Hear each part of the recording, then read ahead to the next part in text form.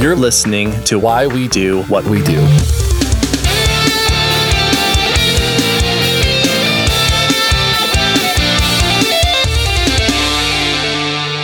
All right, welcome to Why We Do What We Do. I am going to be your excessively non-compliant host, Abraham. And I'm going to be your incredibly over-compliant host, Shane. You are so docile.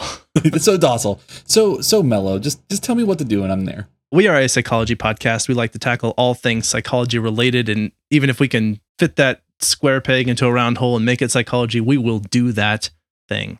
We have done that several times. Yeah. It's almost becoming the norm anymore, which is great. And so welcome if this is your first time joining us. If not, we are talking about applied behavior analysis. This is our fifth part of a series of discussions that we are doing around, I guess, a trend that has been going on for a few years now. I mean, is sort of ebbed and flowed, but is in a flow, if you will. Yeah, pretty much. In which some people are critical of the field of applied behavior analysis and have some things to say about what they don't like about it. So we have been addressing those arguments point by point. And if you have not been following along, I do believe that this episode will more or less stand on its own, but you might also find a lot of value in hitting the foundation for this by listening to the previous episodes if you haven't already. Yeah, I mean, we are trying to, as we've said before, trying to make sure that these episodes do stay isolated in that they are a discussion on their own so that you are able to listen to it, to absorb the information, to be able to provide us feedback on specific topics within this, because we felt like this was such a big topic and such a complex topic that we couldn't tackle it all in a single episode. We wanted to really take the time for everybody to kind of absorb the information and to attend to it in a really meaningful way. Just to recap really quick the things that we've covered in our very first episode, we more or less outlined what we were going to be talking about and specifically identified the people who are making these criticisms, although we left out a group of what you might call ABA reformers in that discussion. In the second topic, we talked about the history of punishment, the use of punishment in behavior analysis and negative reinforcement. And the following episode, we discussed the outcome that happens that sometimes when people who are neurodiverse experience applied behavior analysis services, sometimes the things that they learn don't necessarily look to a lay person like totally normal, what they might call normal behavior. And so they almost appear robotic is sort of the term that's used and that we used. And then the most recent episode prior to this, we talked about how oftentimes what a individual experiences or learns, the skills that they pick up from their experience with ABA do not necessarily carry outside of that therapeutic environment. And we see this lack of application to real world scenarios. And so that's, I think, anything I missed? No, I mean, that pretty much covers it. Those are the main topics. And you know, we're going to continue to hit topics that have kind of come up in the arguments or criticisms and try to dispel them, or at least give some insight on this from a, what's the term that we're using? We're trying to give some grace to both sides of this argument, or the many sides of this argument. We're trying to be charitable. That's the word I'm looking for. We're trying to be charitable to every side and have a discussion around this and really kind of pick these apart, because it's not just that, yes, ABA creates robotic kids, or no, ABA does not create robotic kids. It's very much so a nuanced discussion within that. And you'll see that as you go through every one of these episodes. And today's episode isn't really going to be any different. Perfect. Well, so what are we talking about today, Shane? So today we get to talk about compliance. It is a common discussion in our field. And specifically, the argument is going to be that, quote, all ABA therapists try to do is get kids to follow every direction and not think for themselves. At least the methods can result in what we call overcompliance. So that's really what we're going to be talking about, this idea of compliance, overcompliance, and the methods that people argue that ABA teaches, like compliance to authority and things like that.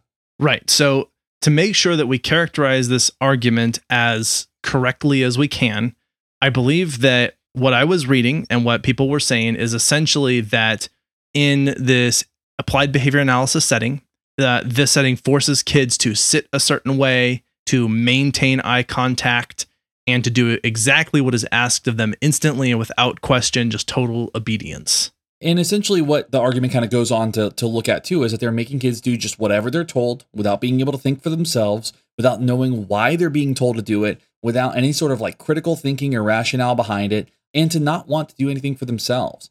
So within this discussion, you're talking about people just doing things that other people ask them to do without any regard for their own safety, well-being, and things like that. I think that captures it more or less. So just to say it one more time to make sure everything is clear, the argument is stating that applied behavior analysis in these therapeutic settings enforces a ridiculously high level of compliance and does not allow wiggle room aside from that. I think there's an implication that there's little to no wiggle room around non-compliance. You know, when you think about how this could branch out and become a larger issue, I mean, you think about like what does compliance mean in that regard, right? Compliance means that like if you have literally any adult asking a learner to do something and they do it, that puts that person at risk for harm, or just some kind of safety risk, some kind of danger to themselves or to somebody else. That in itself presents a unique concern, and we'll kind of spend some time talking about that too. Yeah, that's a great point that I didn't think to include initially, was that the implication of overcompliance means people doing things that are not in their best interest. You can easily manipulate someone to do things for you that they shouldn't have to do or they shouldn't feel compelled to do, and then don't feel like they have a choice to make decisions for themselves. Right. And so I think that that's the important implication as a part of this as well. Yeah, absolutely. I think it's worth looking at the argument, and we'll probably talk about this when we get into kind of the rebuttal of this too. The idea of the difference between like overcompliance and naivety, especially when you work with like learners that we work with. Sometimes it's like you have learners that are compliant because they're naive to adult, authority and stuff like that. They kind of appeal to authority versus like overcompliance when they're taught to listen to everything an adult says. And I kind of want to spend some time unpacking that a little bit too. Yeah, fair. So let's go ahead and dig into this. So what do we say in response to the accusation that ABA enforces overcompliance? Overcompliance is a very real concern, a very real consideration, a very real concern when we're looking at teaching skills to learners that we serve. Yeah. It is absolutely unethical to train people to simply do everything and anything they're told without any sort of respect to that person's dignity and without any respect to that person's well-being. That is 100% a legitimate concern that we want to look at if we're teaching skills around this particular kind of set of behaviors. And I don't think that the point that the criticizers, if you will, are making is that we should have no compliance whatsoever. Okay, so just trying to be as charitable as possible to the argument, I think you could easily say, well, what are you going to do instead? Just have no compliance? And I don't think that's what they're saying. I don't think they're saying no compliance.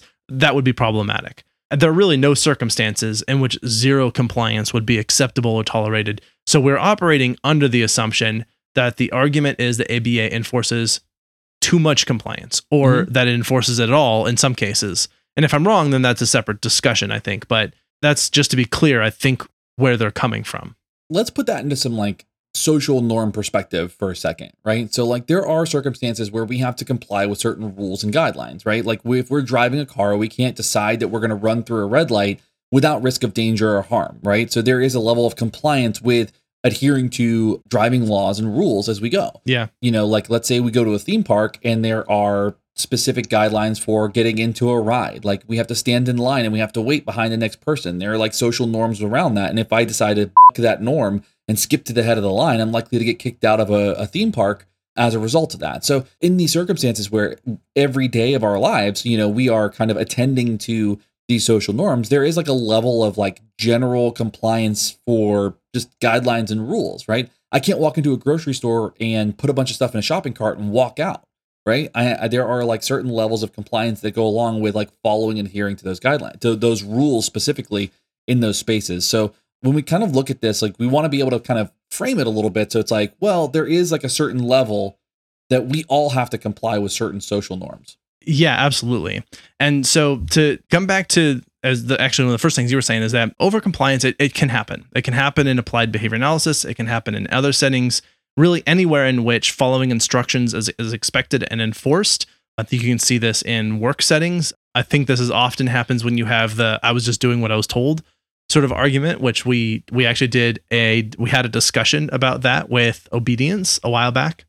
And I think that what happens sometimes is that just looking at this from the perspective of the person who's on the front line, the therapist who's in the chair, they're working with a kid, they're probably coming at this from, I have a job to do, which is help teach a kid how to read, how to walk, how to feed themselves, how to talk, how to get dressed, and on and on. There's a tall order of expectations, a closing window of time in which to execute on those expectations, and are expected to produce these results in this relatively quick turnarounds, right? And so for the person, this therapist in the chair or practitioner, whatever you want to call them, I think they're sometimes so focused on producing results that they might excessively emphasize compliance with instructions and demands in the, we need to get this done, we need to get this done, we need to get this done.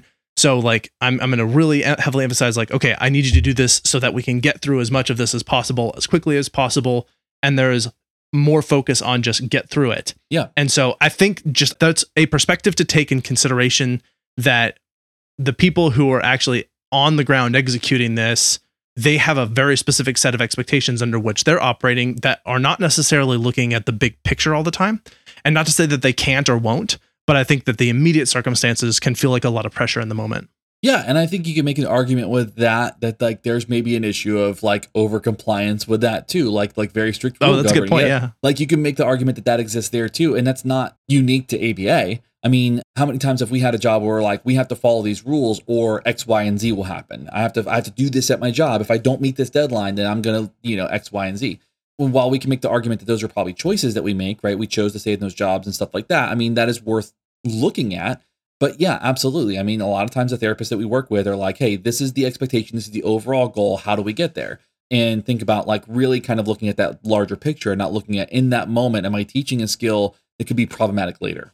And this just comes back to the point that we have made and will continue to make, that this is the reason that constant training and supervision are both extremely necessary and required, and why we have systems in place to continue to raise the bar on what kind of qualifications are needed to perform these services and what kind of training is required to get credentialed and certified, and all of these systems to try and catch where these mistakes are happening and that continue to get refined and hopefully prevent this kind of thing from continuing to slip through the cracks where it occurs. Yeah. I think another point to make too is that when you look at this idea of compliance, a lot of times behavior therapists or ABA practitioners are operating in spaces where there are other guidelines and other policies in place that we're also having to attend to as well. So for example, if I'm working in a school, then when I'm working in a school, I'm having to work with teachers to maybe prevent that over compliance reliance for those teachers, right? So like you go into a classroom and sometimes the teachers will say, everybody needs to sit down. You need to raise your hand to speak. And there is no attending to the unique needs of some of the learners we serve. Right. And I can give you a perfect example. I worked with an 8-year-old child who was in a classroom who could not sit for a while. I mean, for a long period of time, and would struggle and refuse to use pencils for handwriting. I mean, it became this unique problem. And so what would happen is the teacher would be like, you have to use a pencil or you're going to get in trouble. And that would throw this kid into a tantrum, And so we're like, well, if the goal is, and this is something that we have to look at, is like, what's the goal? Is the goal getting them to write with a pencil, or is the goal getting them to attend to the material so they can learn these skills? Yeah. And so when I was talking to the teacher, we were saying, well, the goal is for them to gain the material, to gain the knowledge. So what are some different ways that we can kind of set up the environment so this person can contact this, right? And so what we did was when she would do math, she would use a dry erase marker and write on the windows and do her math on the windows. And she attended every single math lesson from then on because she was able to do all of her equations on the windows, right? And we eventually transferred that over back to because she's not going to be able to do that in every classroom. What if there's no plate glass windows to write on? Yeah. When she's writing her essays, she's writing with colored pencils, right? So that we made those opportunities more fun for her. It wasn't necessarily a compliance issue. It was really more so, hey, she's in second grade. If she doesn't learn this stuff, then she's going to get held back in second grade. And she's going to get held back in second grade again. And it's going to be a different type of social problem for her and become more socially isolating. So we kind of had to, I want to say, kind of loosen up with the teacher so that they weren't being over compliant in that space. Yeah, it sounds like, I think what happened there and happens in a lot of different places and probably happens in some of the situations where overcompliance can become an issue is the sort of power struggle dynamic, right? Where you feel like you're trying to control a situation and the kid's sort of fighting back against it. Mm-hmm. And so you end up employing multiple strategies to eventually to get them to do what you want them to do, and not necessarily thinking about do I really need this to happen that way? Is there maybe a better or different way to do this? Right. And so, yeah, I think, you're right. It's just taking that zoomed out view of sort of what are we doing? What's our goal? What's the outcome that we want to have happen here? I think it's a really good point. And I also want to issue, just coming back to the fact that we do need some amount of compliance. Like we do have to learn, like I think that there are a lot of circumstances in which we just need to look at the context and make a decision based on what's going on in that circumstance for that individual. So as you said, like using a colored pencil versus like a regular pencil, very low stakes. There's not really a reason to feel like we need to enforce the use of a specific type of pencil in that situation. Right. Now, in other safety situations, we might not be able to be as flexible. Like it's just got to be this way to protect your safety, right? But I think we also, when we're in these situations where we're trying to help somebody, we're trying to teach them something, or we're trying to guide them to do something new, or what have you, that we have to have some amount of compliance to get it to work. And so just being clear that saying, again, I don't think that the argument is saying that we should have no compliance, but the therapist's job, more or less, is to get as much compliance as they can to be able to work on certain skills. And I think we just need to be mindful again of where we don't want to overemphasize that. Well, real quick, I think something too within this is you hear us keep using the word compliance, and I feel like maybe that's kind of a misnomer for what we need. Like, it's not necessarily that we need compliance. It's not necessarily that we are requiring this person to do certain things. What we need is engagement, right? Like that's really kind of that's so much better. Yeah, I mean, that's really kind of what we're looking at. It's like, we're not forcing anybody to complete homework assignments. We're not forcing anybody to do those things. But if we can get engagement, then we have a better opportunity to build on skills that are pivotal skills for somebody to learn better skills later, right? Like if I'm trying to get somebody to communicate, I'm not going to sit them down and force them to use a PEX board, right? Like that's not my goal. My goal is to get them to engage with the materials that we have so that we can have opportunities to learn a skill and to actually engage with communicative behaviors, right? And so it becomes less about, it's very much so less about compliance and more about engagement with those necessary skills, I would say. I love that. I think that you just rewrote essentially the theme of this entire discussion for this episode, which is, yes, you're right. Like engagement is the thing that we want to have happen, because that would facilitate it. And engagement, I think, leaves the door open for flexibility. Yes. And the kind of things that we're looking for. And it actually reminds me, a long time ago, I want to say episode like 50 or something, we had a discussion with Dr. Megan Miller, where the episode was on earning instructional control. And that's how she described it, was this engagement process. And it actually comes back to one of the things that can happen is that to work with kids, one of the foundations we need to have is some amount of rapport, meaning that we have a relationship with that individual, that they are willing to work with us. And when we do that, then we get some engagement. And sometimes what I think can happen is that if the therapist or the instructor or the coach, whatever you want to call that frontline person, if they're really good at this, they can get a lot of buy-in from these individuals. And then these individuals are very willing to essentially engage with that instructor, sometimes to the point where it's like, we almost need to then teach them, like, you need to tell me no sometimes, right? Like I might just keep asking you to do things and you're willing to keep doing them because you like this session so much.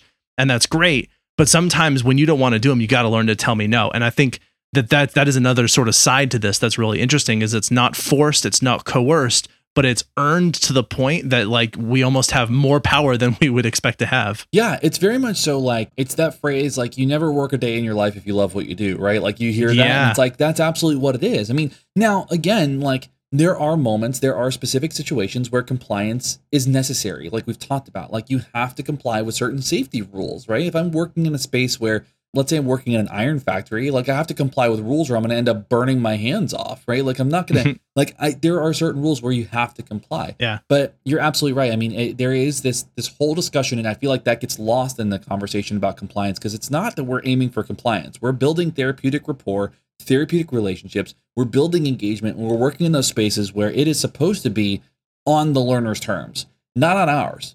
And now that we have certain goals within that, but it still should be on the learner's terms. And that's where you see today in ABA, you see a much larger conversation about assent in terms of consent and assent. You see assent more often discussed. And absolutely. So, I mean, that's really kind of the value that we should be looking at within this. And I think sometimes the compliance piece is a problem, right? The over-compliance piece becomes a problem. I think sometimes compliance gets mischaracterized as something different. But for the most part, yeah, I mean, the goal is really engagement more than anything else. I love that. That reminds me, I think it was Pat Fryman, or maybe I've heard this from a few different people, but they said something along the lines of, I try to be non-compliant at least 10 times a day or something Right. like that. Essentially what they're saying is advocate for yourself. Don't just do what other people ask of you. Advocate for yourself. Yeah. That point is raised in the context of when we work with these neurodiverse individuals, we want them to advocate for themselves. Absolutely. Yeah. That is within our values as a field and as a science. Yeah, absolutely. I think that goes to another point too, is like when we are we're practitioners and we're working in these spaces, that one thing that we need to really try to do is remain vigilant to their dignity and respect, right? Like when we're working with learners, and as somebody who comes from a psychology background, this is no different, right? Like the idea is that when we talk about dignity, we're talking about serving a person. We are servant practitioners. We serve the folks that we are working with. And because of that, we should always be maintaining the dignity of that person and the context of a therapeutic session. So it remains exactly that. What we're doing is designed to be therapeutic and individually based. So as we're working in these spaces, it's not my goals that you're implementing. It's we've worked together to work on these things. Here are some steps that we need to take. How do I get you to engage with me to work on these goals that you've identified? Like that's the therapeutic process. That is a therapeutic relationship. And I don't know that behavior analysis spends enough time talking about that therapeutic relationship or that therapeutic process. They talk about goals, they talk about recording things, measurement and all that, but they don't really talk about that therapeutic process quite enough. And definitely it has come up. And I don't know, how well it resonates with all people, or maybe it does just need more time and attention. But where we see this breakdown is, as you mentioned earlier, this is human error. This is not applied behavior analysis error. And I think, again, we have these systems to try and address these things as we move forward. Those systems continue to improve. It feels like every year or two, there are updates to our code of ethics, to our certification requirements, to our supervision requirements that have us operate on new and updated guidelines and information.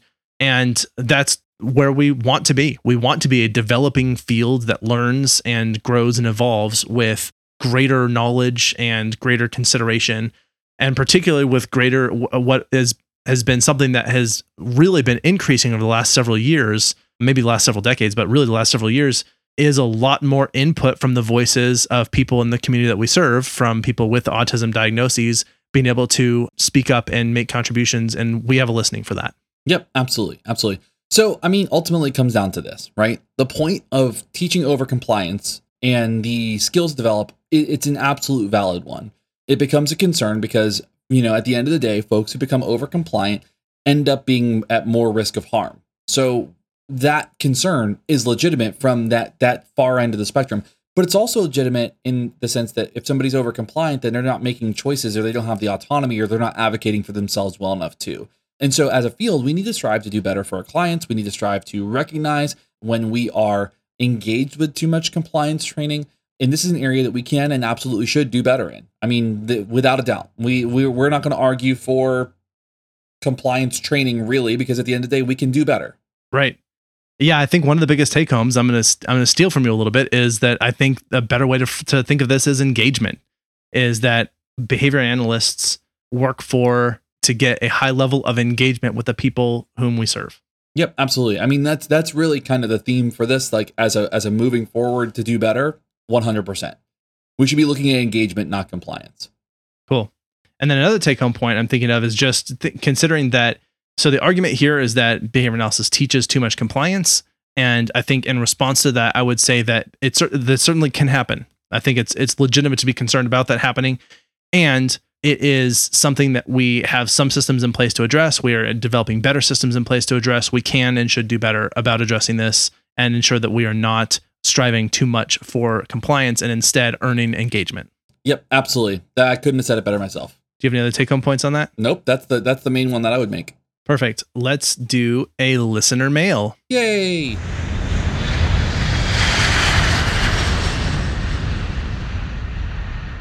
Okay, this comes from Sean. This is kind of a long one, but I distilled down some of his main points from the entire communication that I had with him. And this is in reference more or less to the entire series that we're doing. He says, quote, "I've been actively doing applied behavior analytic work for about 12 to 13 years, with the focus of my work largely being individuals with autism or other developmental disabilities. We're a young science and there are always growing pains when establishing something new. And there was a lot of bad stuff done in the name of behavior analysis in the past, just as there were barbaric practices during the formation of medical science." It's true. Mm-hmm. Big difference here is that our science is so young that there are literally people still alive who were around when some of the less ethical practices were still being done. Mm-hmm. Also true. Good point. That can't be undone. But that is why we continue moving forward to establish ethical guidelines, overseeing board certifications, etc. I don't think anything can be done about this issue other than the passage of time, creating more distance from the earlier practices. The previous lack of any sort of board or certification also means a lot of people could, and some probably still do, call themselves behavior analysts while not actually knowing much about the principles. And I would add, probably adding some people knowing nothing about them at all. Mm-hmm. It's the same for someone impersonating a doctor and screwing up someone's life. On that note, horror stories and those who cause harm are publicized much louder than those properly doing their job. End quote. So first, thanks very much, Sean, for writing in and for that. The points that you made there. I think, one of that I did particularly like right at the very end was the fact that we tend to notice when things go wrong. Mm-hmm. And the number of times that someone executes a flawlessly awesome session hour of therapy with one of these individuals probably outnumbers the times when things go badly, like 10,000 to 1, or much higher than that. The services are ongoing all over the place. Right now, as we speak, there are some people out there who are implementing behavior analytic services and doing a stellar job of it. As you're hearing this, that's happening as well. Yeah. And so I guess just to say that, I guess the squeaky wheel gets the grease sort of idiom, if you will. Yeah. One point that I would want to make too, and again, thank you for writing in, because I think this is super insightful. The one thing I would say though, is that while the passage of time might heal certain things where you have some folks who have been exposed to it, I agree, but that I don't think that can be the solution. And I don't know that's what you're saying here. So, I mean, please feel free to correct me if I'm wrong or anything like that. But I feel like the passage of time is something that will benefit the field, but I don't know that that's anything active that we can do now. And I think because we have so much information now and we have so much material now, we have so much insight now about what's going on, I think that we have to be intentional about doing the things that we're doing to improve anyway. I mean, while the passage of time is good, I think that we can all be catalysts to do better right now and kind of speed up that process. And while we can't distance ourselves from those events, what we can do is we can make the systems change faster if we are open and vocal and advocate for those folks who are still involved and who are still around, and also listening to those folks who have experienced that so that we can leverage those voices with them and create a collaborative environment to help kind of move that process along faster. I think that's kind of a big value of what we're looking at here is like, we could sit back and let the time pass and all that, but I don't know that would be beneficial for anybody involved right now. Yeah, and I think, and just to be charitable again, I don't know that that's exactly what's being advocated here. I think I agree with you that you're right, that we should view this as an opportunity to take an active role in moving this forward. Yeah. And then I think Sean's element is that as that stuff is in the rear view for us, it doesn't need to continue to define us. Yeah. And that we can rewrite what our characterization and what our definitions are going to be as we move forward. So I think that's how I'd balance that, because not to say that you're necessarily disagreeing, but I think just to continue to find where I think the points are being made and where there's overlap. I think that's just a particular nuance. I don't think that the listener mail was very much so like, no, we need to let time pass and that's it. Like, I didn't get that vibe. So don't worry. Yeah. Sean, I didn't think that of you. So I'm not trying to dog you. Well, thank you so much for writing in, Sean. Do you have anything else before we move on to some recommendations? No. All right, let's do it. Let's do it.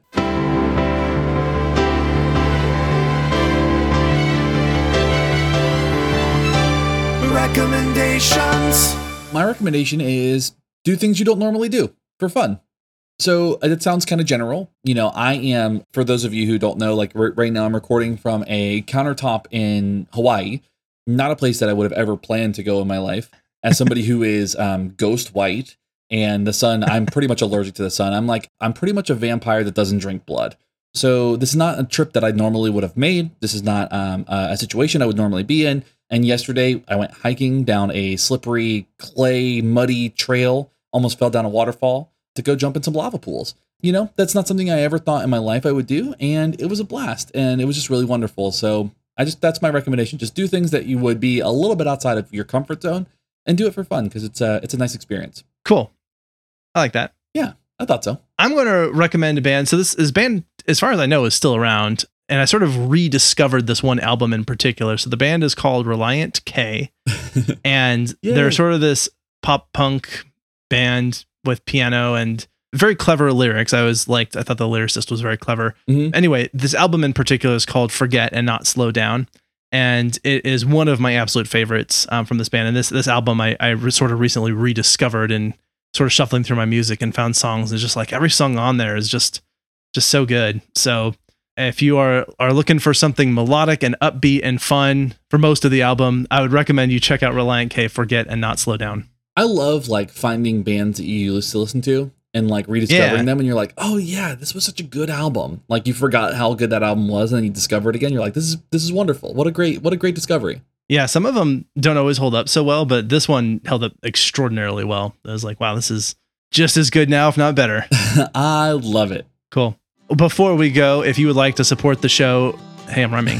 You can support us on Patreon. Speaking of which, I'd like to thank the following Patreon people: Justine, Megan, Mike, and Shauna. If you'd like to join that list of very cool names, you can do so by heading over to patreon.com. We have several tiers. You can join us for as little as $1 a month. You get access to uncut episodes, early releases, bonus episodes, recording notes if you want those, videos of us recording our pajamas on Sunday. Mm-hmm. All good things that you probably want in your life, as well as we're adding some bonuses for discounts on merch, which we'll be launching hopefully very soon. So if you would like to contact us like Sean did, then you can email us at info@wwdpodcast.com. We're also on all the social media platforms, particularly Instagram and Twitter, I think is where we're the most active. You can also, of course, reach us on Facebook and the other places. And let us know what you think about overcompliance and engagement and all the other topics that we've covered in this issue. Or if you have something else completely random to say, you'd like to recommend a topic for us to tackle, or you'd like to just tell us how much you enjoy the sound of our voice. We like hearing that stuff too. Yeah, that's true. Do you have anything else, Shane? Nope, that's all I got today. All right, thank you so much for recording with me today. Thank you everyone for listening. This is Abraham. This is Shane. We're out. See ya. You've been listening to Why We Do What We Do. Why We Do What We Do is supported in part by our amazing patrons. Thank you. If you like what you heard, consider becoming a patron by heading to patreon.com/WWDWWD podcast. You can also rate and review us wherever you get your podcasts, or share this episode with your friends. If you have any comments or questions, we'd love to hear from you. Find us at WWDWWD podcast on your favorite social media platforms. You can learn more about this and other episodes by going to www.wwdpodcast.com. There, you'll find links as well as detailed and shareable show notes. Why We Do What We Do is researched and produced by Abraham, Ryan O., Shane, and Miranda. Artwork and logo design by Andrew Pollock at nogdesigns.com. Video and production assistance from Tyler Brasier, with music courtesy of Justin Greenhouse. Thanks for listening, and we hope you have an awesome day.